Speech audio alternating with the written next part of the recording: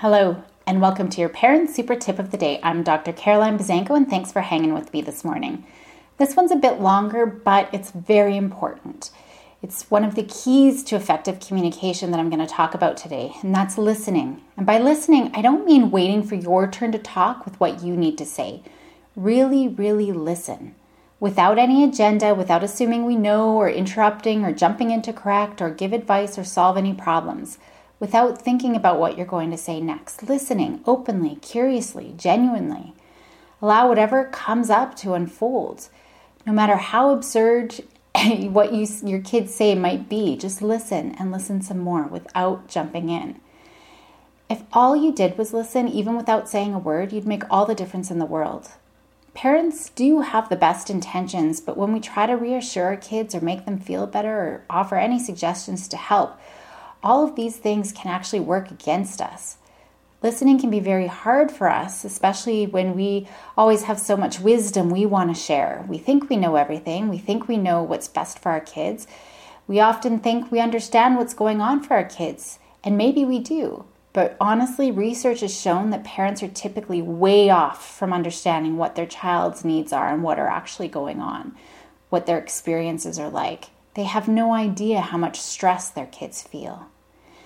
Parents also tend to make a lot of excuses. So, for example, teenagers, it's just their moody behavior, it's their hormones, which often have nothing to do with what's actually going on. Parents may also label kids lashing out as misbehaviors, when in reality the behavior is actually an expression of anxiety or even sadness. Not only don't we know, as soon as we assert our opinions or advice, we disconnect ourselves from our kids. I can't think of a single time where my mom had given me a sage piece of advice that was ever helpful in the moment. Now looking back, of course, it made sense. It was wise wisdom, but not when I was a teen, not in the moment. We assume our kids come to us with their emotions so we can help them. Maybe, sometimes, but often they just need a security of being next to us, the comfort of our arms around them. Maybe all that needs to be done is silence. Our presence alone may be reassuring enough. It's okay to ask them if they'd like help, but often they just feel better when we give them the space to get things off their chest and simply be with you.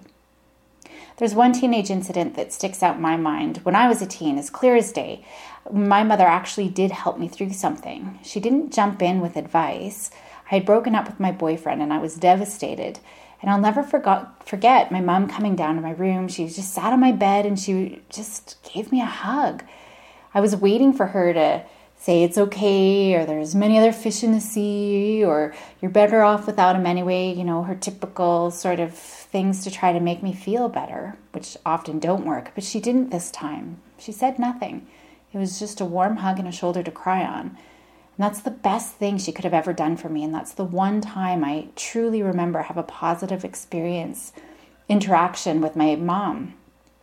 In my clinical work, the most powerful moments have also been when parents just genuinely put their agendas to the side and give full space to their kids to say what they have to say without jumping in. So for today, don't assume you know. Don't advise, don't opinionate unless they specifically ask for it. Just listen. Listening without jumping in with our big butts or advice or opinions or anything like that. Allow your kids to talk or not talk without saying anything, just listening.